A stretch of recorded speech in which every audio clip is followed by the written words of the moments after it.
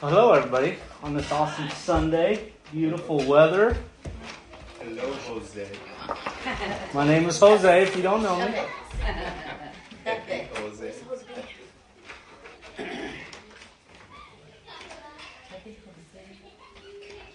Lonnie has some repenting to do. Me and Audrey talked about it earlier. It's a constant. Just keep striving. We do.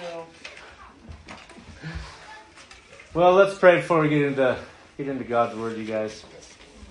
Lord Jesus, we just pray that you would be here in this building today, Lord, as Adam was just leading us in worship and just explaining those songs. Man, Lord, I just felt like there's no question you're in this place today, Lord God. So we just thank you for that. We invite you to just speak to us, Lord. This is a heavy message, Lord. This is a stout message, God. It's a direct, Father, but it's good because it's your word, Lord.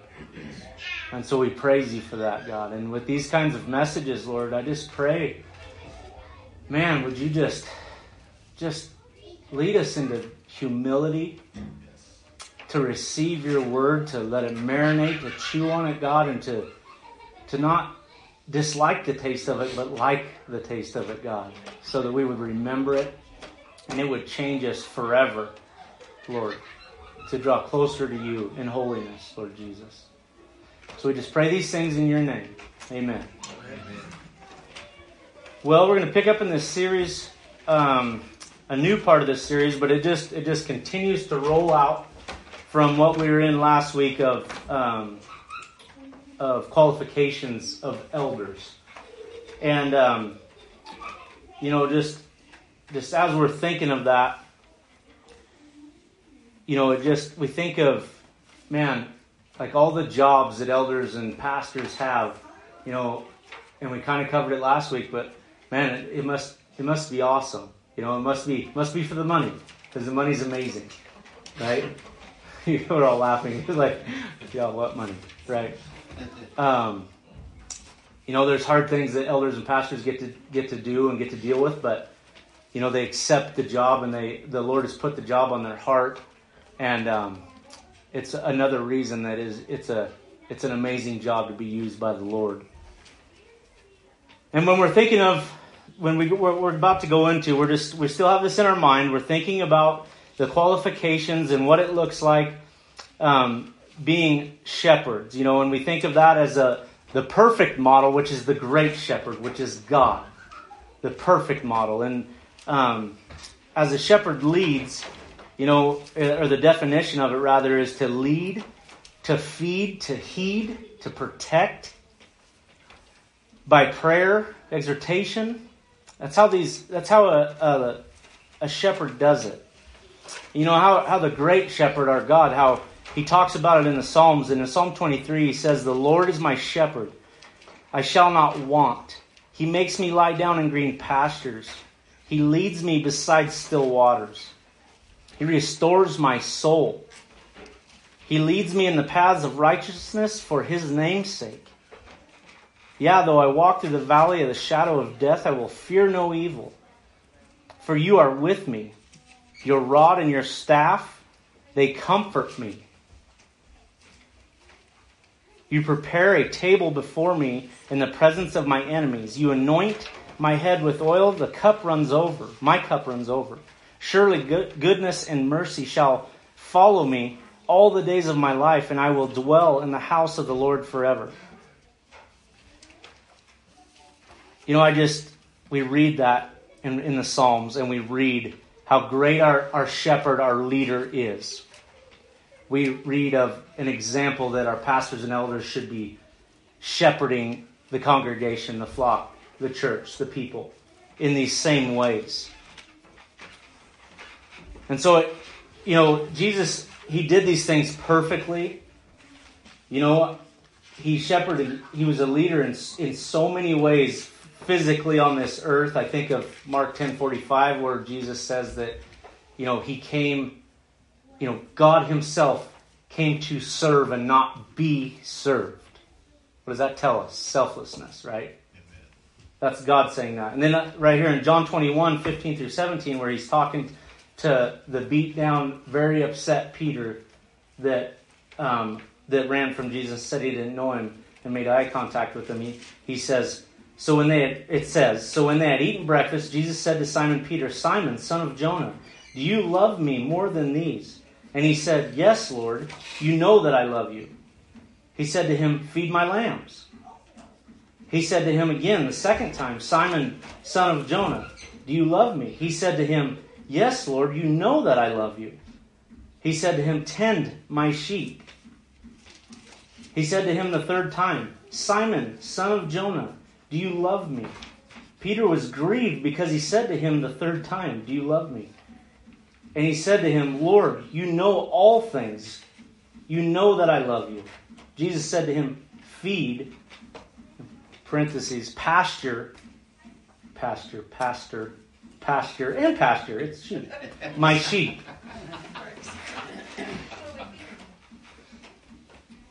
Okay, so we get this perfect image of that.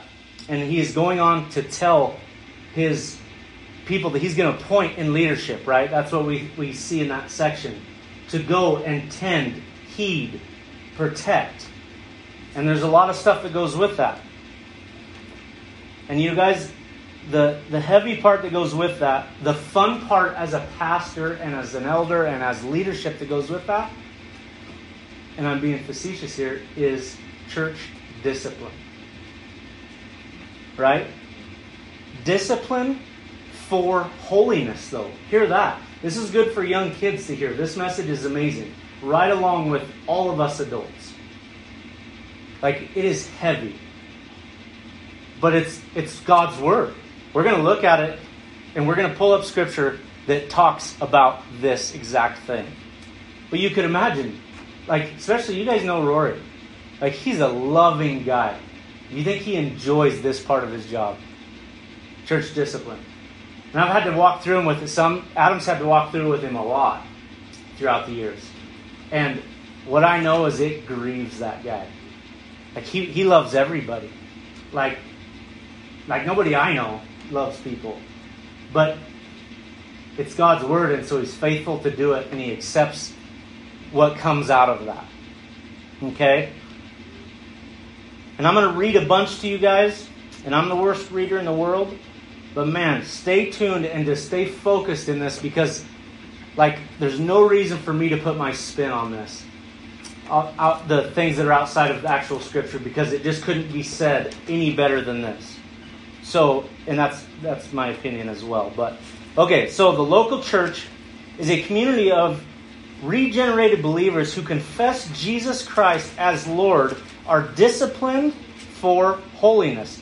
Keep that in your mind. Why are we disciplined? It's for holiness, okay?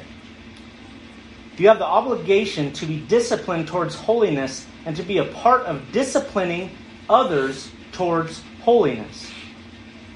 In studying, finding this duty to be coupled with the obligation we examined when we started this study a few weeks ago, the part of being our brother's keeper. You guys remember that?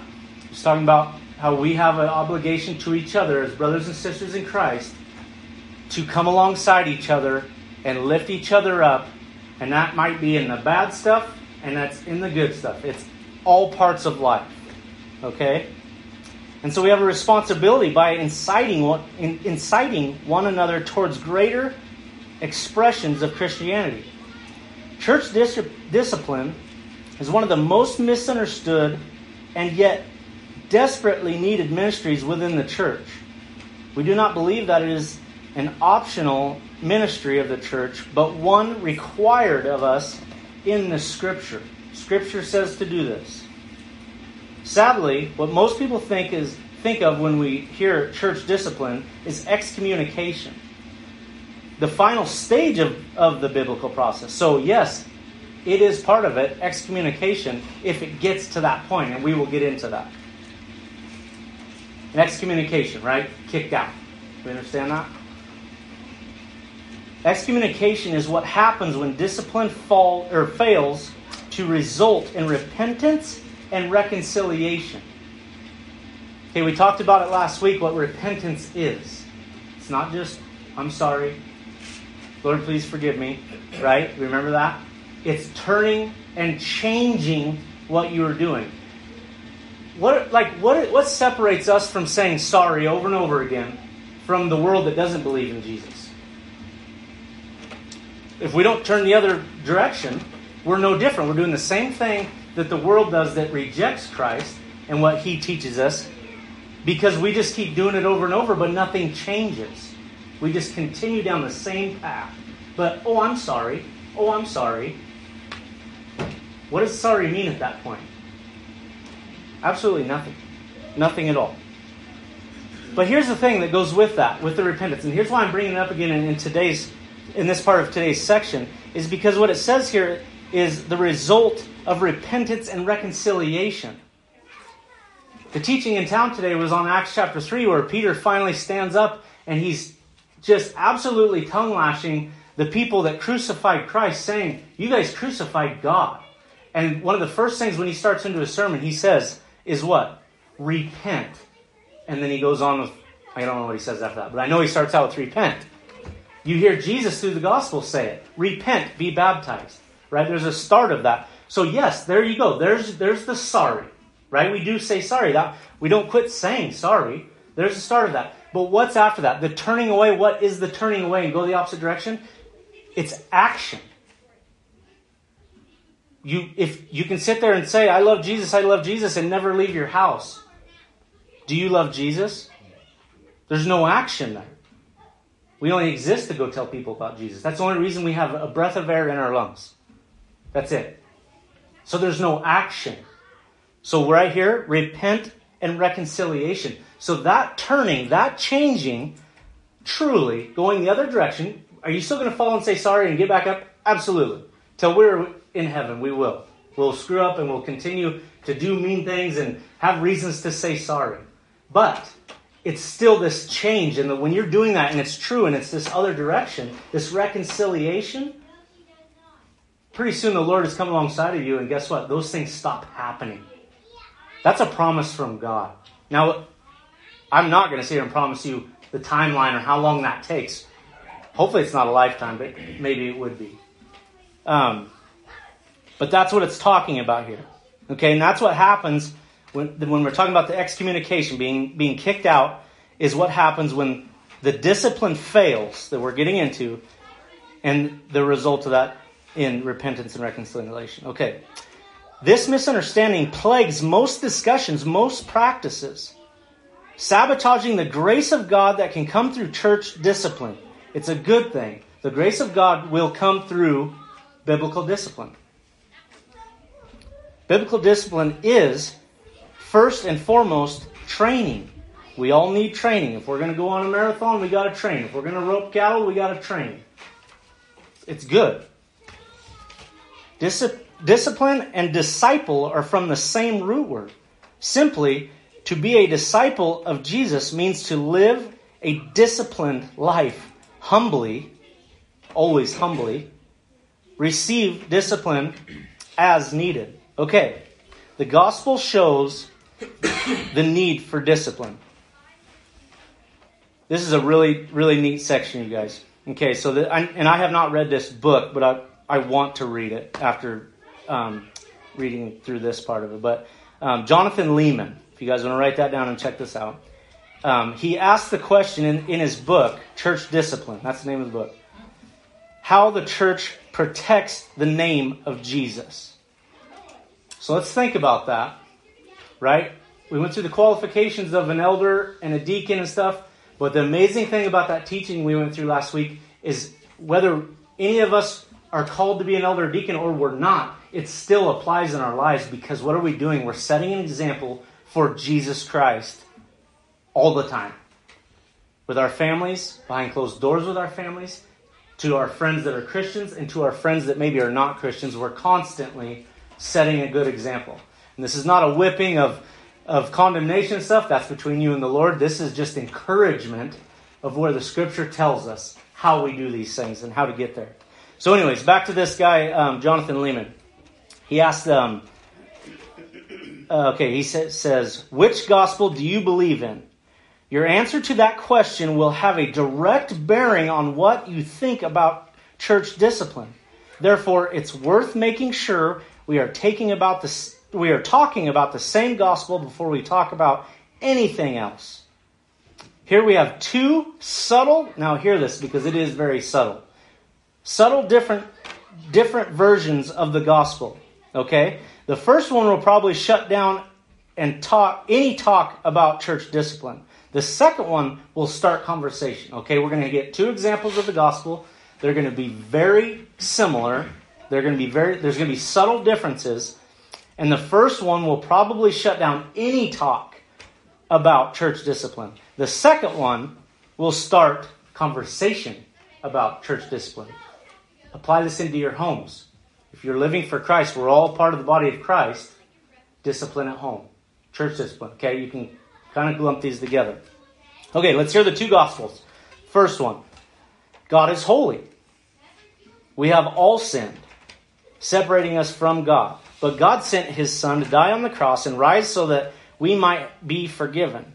Everyone who believes in Jesus can have eternal life. We are not justified by works. We're justified by faith alone. The gospel therefore calls all people to just believe. An unconditional loving God will take you as you are. Sounds pretty true. Sounds pretty dang true. Okay, let's hear the second gospel, and let's remember, it's a subtle difference. Okay, but let's hear the second one. God is holy. We have all sinned, separating us from God. But God sent his Son to die on the cross and rise again so that we might be forgiven and begin to follow the Son as King and Lord. Anyone who repents and believes can have eternal life. A life which begins today and stretches into eternity. We're not justified by works. We're justified by faith alone. Here's a good one, you guys. And this is in James. You guys will probably remember this. But the faith which works is never alone. The gospel therefore calls all people to repent and believe. A conditionally loving God will take you contrary to what you deserve and then enable you to, by the power of the Spirit, to become holy and obedient. There's the action we're talking about.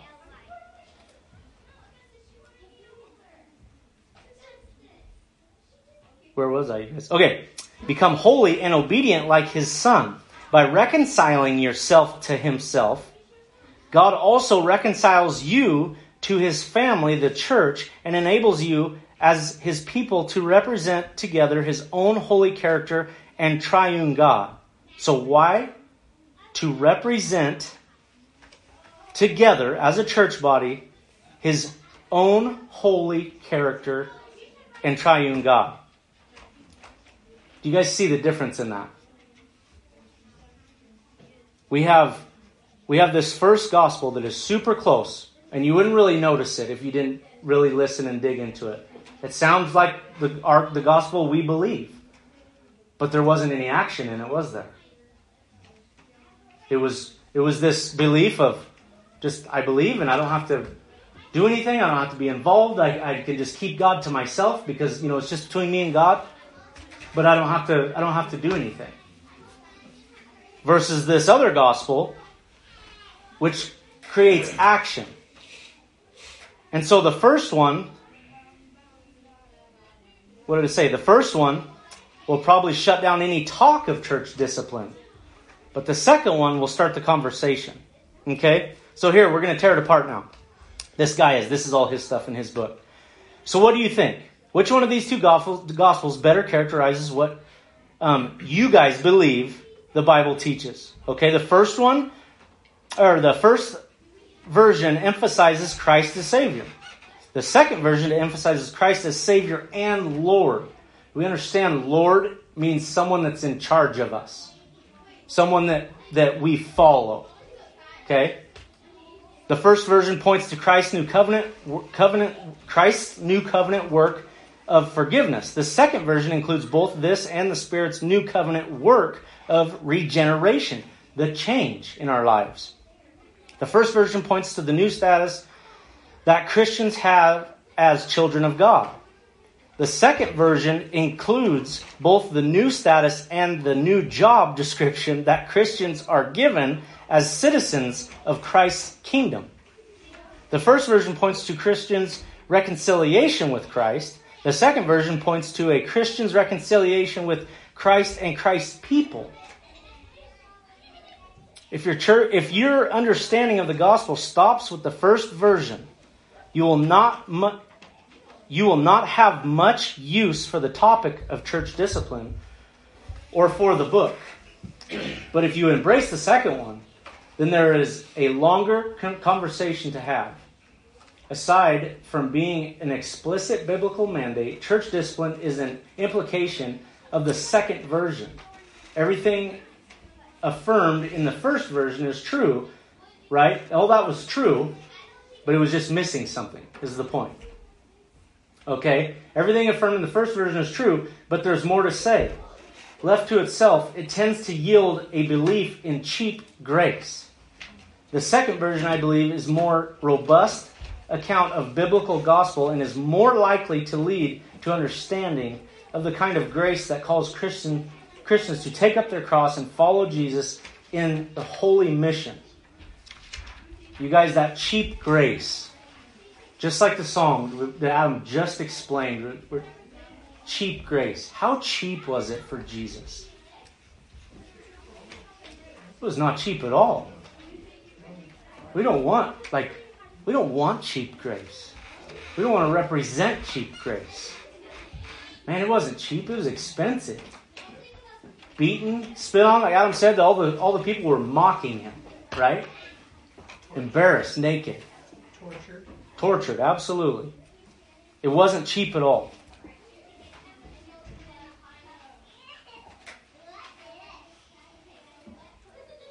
Okay. So wars against cheap grace is isolationism, right? Me and God by myself up in the mountains. Me and God by myself in my house. God speaks to me, and I've got all these new things that God spoke to me that nobody else knows. Isolationism. There's a big problem with that. Okay. Should we practice church discipline? Absolutely. Is it loving to the individual that he or she might be warned and brought to repentance? Absolutely. Let's see the example in Hebrews chapter 3. It says, "Beware, brethren, lest there be any of you an evil heart lest there be any of you an evil heart of unbelief in the departing from the living God. But exhort one another daily." Well, it's called today. Simply meaning like, it's today. Like, guys, we're not promised 5 minutes of walking out of this church. Like, he's saying today. Today let's do it today while you still have today. Okay? Lest any of you be hardened through the deceitfulness of sin.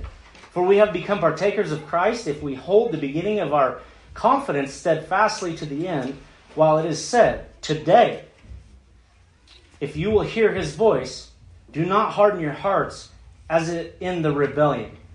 Do not harden your hearts. We're getting into discipline. Don't just get mad when kids, like when your parents, they know better than you. Like, trust me. Like, they're older. They've done the things you've done. They know. Trust their discipline. Trust it. It says it in the Bible. You know who wrote that? Who came up with it? Yeah, God, the Creator. But you guys, I'm not just pointing at you. Like, this was very convicting to me as I read this. This should be convicting to all of us. And conviction is a great thing. It brings happiness because we're getting the truth and the true Jesus through that. So today, do not harden your hearts. Be humble. Don't rebel. Most often, discipline occurs informally and privately. A brother or sister in Christ sins, and another brother or sister with love quietly addresses the matter. Okay?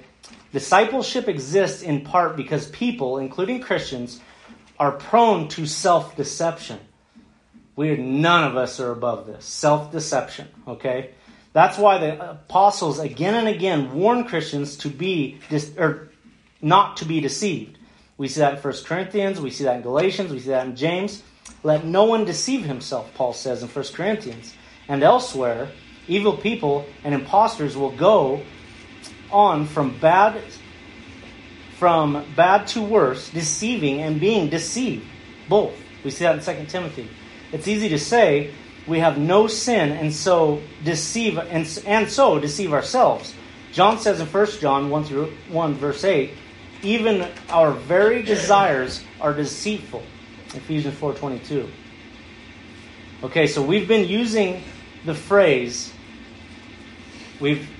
people have been using this phrase, and Jake was talking about last week of just home group and how important it is and just getting plugged in, and he even read some scripture that just talked about that, and I'm pretty sure he mentioned something about like core groups, and we don't have core groups going on out here, but the importance of these core groups is just intimate one-on-one, or not one-on-one, but a small group, like guys and girls, so like you can just be very intimate and very real and raw. And what it's called in this is checking each other's blind spots. Like no one wants to crash, right? You want someone saying, don't turn, there's someone there, right? Okay, so we should be accepting this and humbling ourselves and wanting this, checking each other's blind spots, okay? So eternal security is a community project. It's a congregational affair. The solution of fighting self-deception is to invite discipline. Okay, that's how we whip it. We ask for correction. We welcome rebuke. This is the way of humility and wisdom. Local churches exist in part to protect us from ourselves. You guys, if it seems funny we need to be protected from ourselves. If we didn't need to be protected from ourselves, that cheap grace we talked about, Jesus on that cross, he didn't need to do that. But he did it. Because we do need to be protected of ourselves. From ourselves, rather. Right? That's the Ephesians 4:22. Even our very desires are deceitful.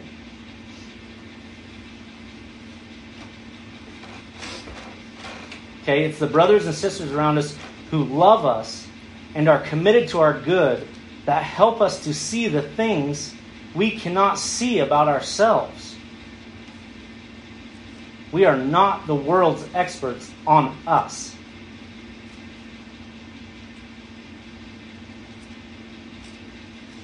So, left to my own devices, I'm going to do what I want, when I want, with who I want. I'm going to say, I prayed about it. And then I'm going to go and do what I want anyway. That's this deception we're talking about. And we like to stamp God's approval on it. And that scares the tar out of me when I'm thinking about that with myself.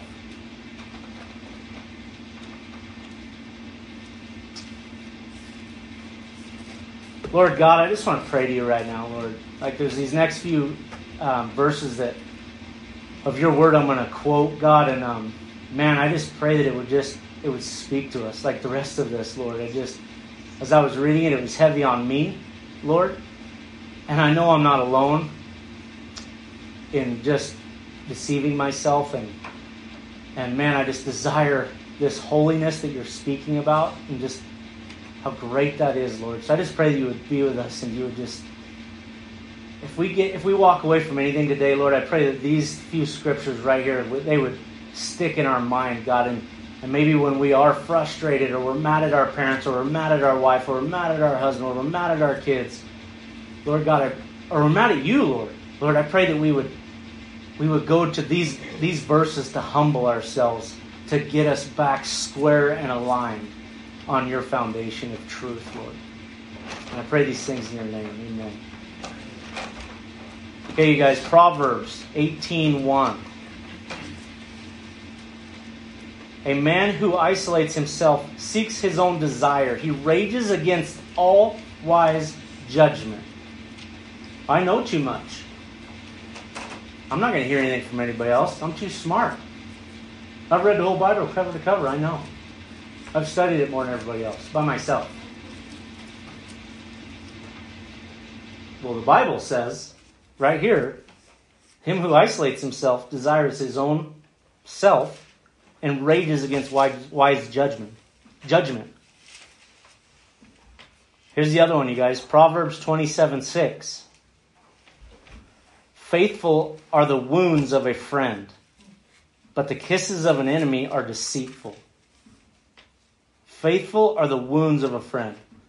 This is where we're talking about our friends, our brothers and sisters, our parents, our pastors, our elders, whoever coming to us and saying, Lonnie, it hurts my feelings when you call me Jose. I'm joking, it doesn't. I promise it doesn't. I love it. But we don't get irritated about it. Right? Like, it might hurt.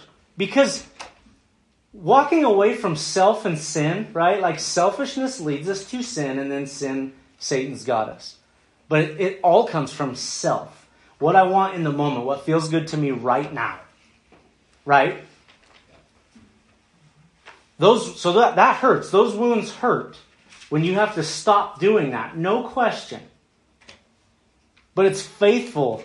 Those wounds that come from a friend that come alongside you and like, come on, quit. Just quit. Love Jesus. Look, have a lens that Jesus looks through. And how you serve, how you lead, how like any and everything. You fill in the blanks. Because the other side of that coin is the kisses of the enemy, and they are deceitful. This deceitfulness that we're just talking about, where we deceive ourselves and other people. The apostles constantly warn us through the scriptures about other people are going to deceive us. Man, you kids, the world's coming at you. And the world's going to keep coming at you. Wave after wave. And they're going to tell you to do the worst stuff. The worst. And all your friends are going to be doing it. And you're going to think, it's fine. I don't care if my parents say it's wrong. I don't care if the Bible says it's wrong. It's fun. My friends are having fun doing it. It's cold out there. And you guys, like the world is not going to quit coming at you. But man, that's all deceitfulness. And there's nothing but death and destruction for that. And I speak from experience with that. Complete experience.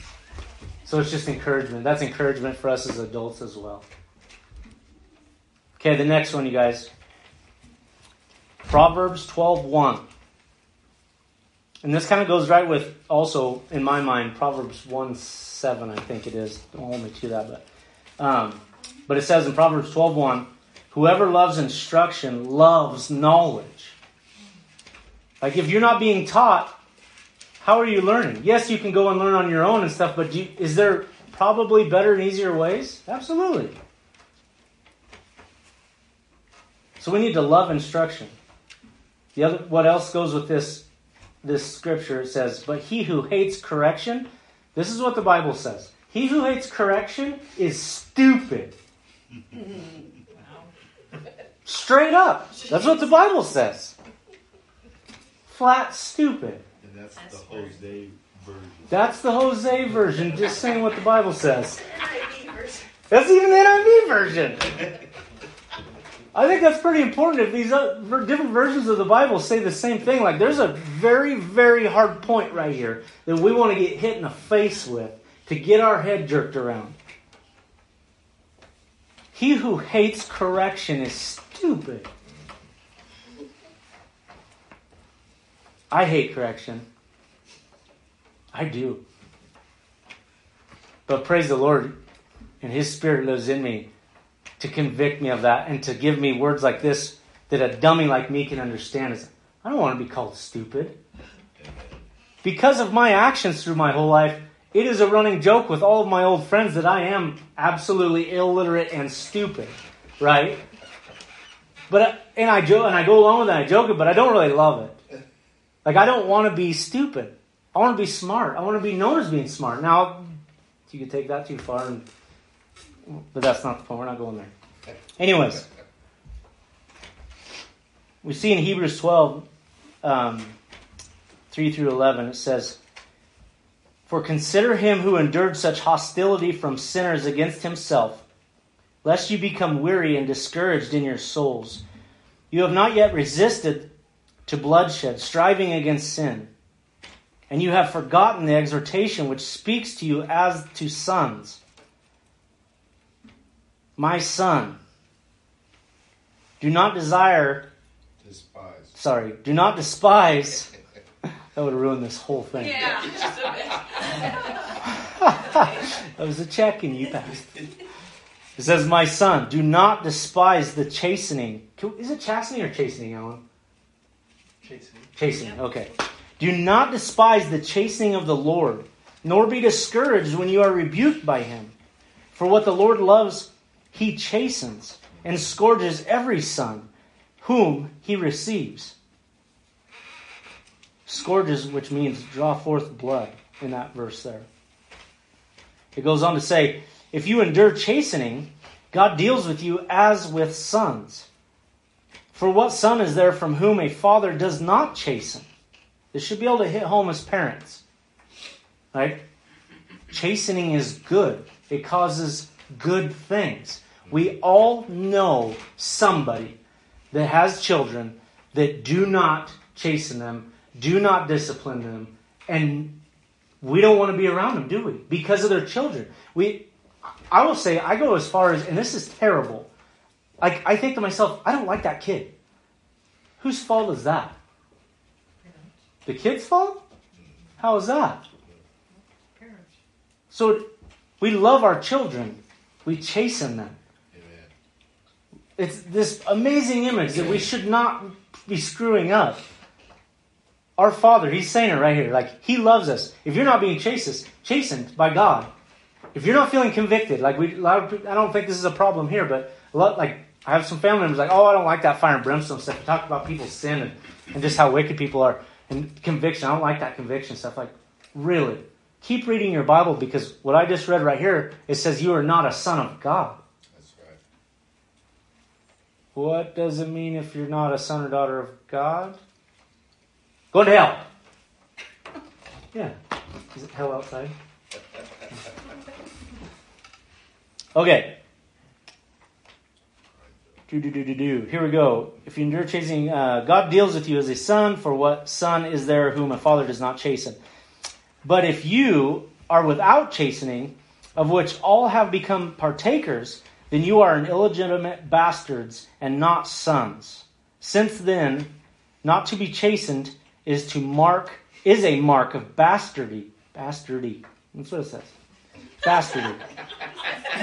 I'm just getting away with cussing in church right now. So that's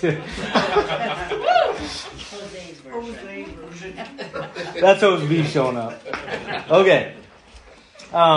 We ought not to refuse, but rejoice in chastenment as a mark of our genuine sonship. Furthermore, we have had human fathers who correct us, and we paid them respect. Shall we not much more readily be in subjection to the Father of spirits and life? For they indeed for a few days chasten us as seemed best to them. But he, for our profit, that we may be partakers of his holiness. This is the title of this whole section. Church discipline to holiness. Okay? That we may be partakers of his holiness, God's holiness. Now, no chastening seems to be joyful for the present, but not painful. Okay, the J.B. Phillips says, now obviously, no chastening seems pleasant at any time. In fact, most unpleasant. Nevertheless, afterward it yields the peaceable fruit of righteousness to those who have been trained by it.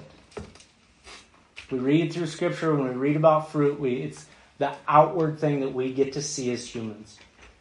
We get to see God's work by the fruit of what happens through whatever God is doing and moving and the way he's using us.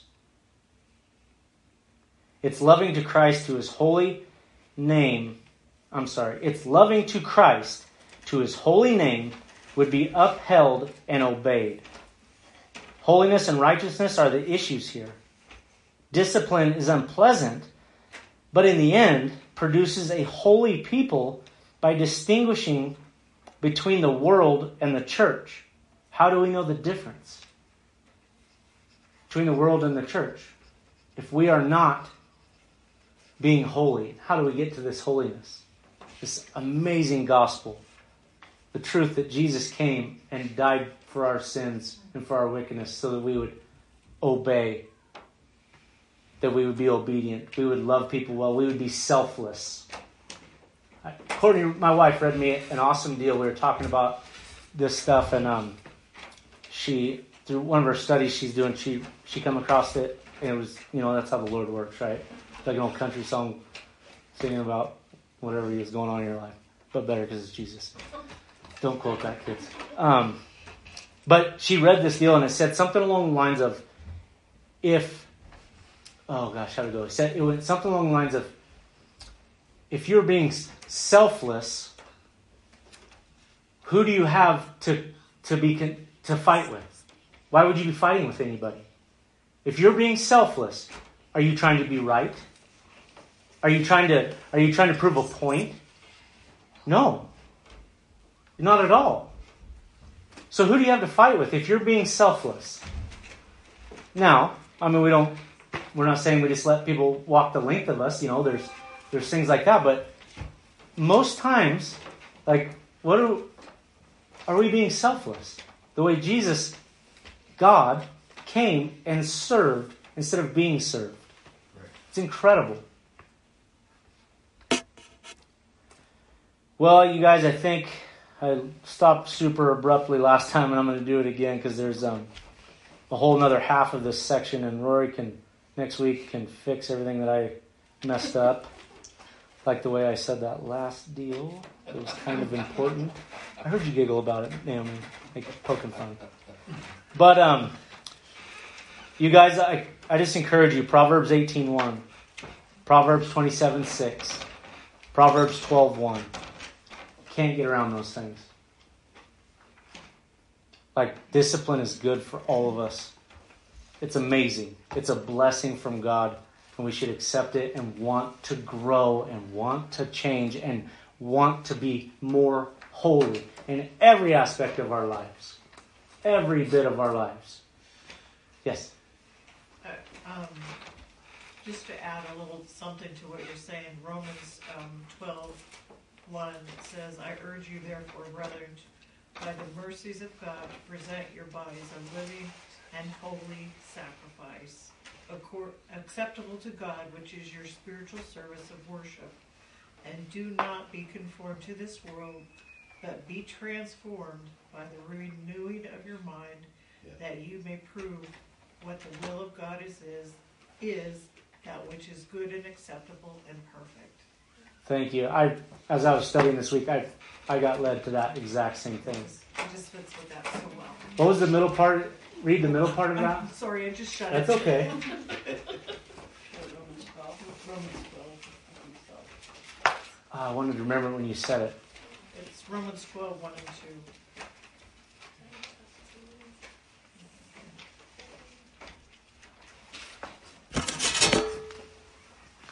And do not be conformed to this world, but be transformed by the renewing of your mind,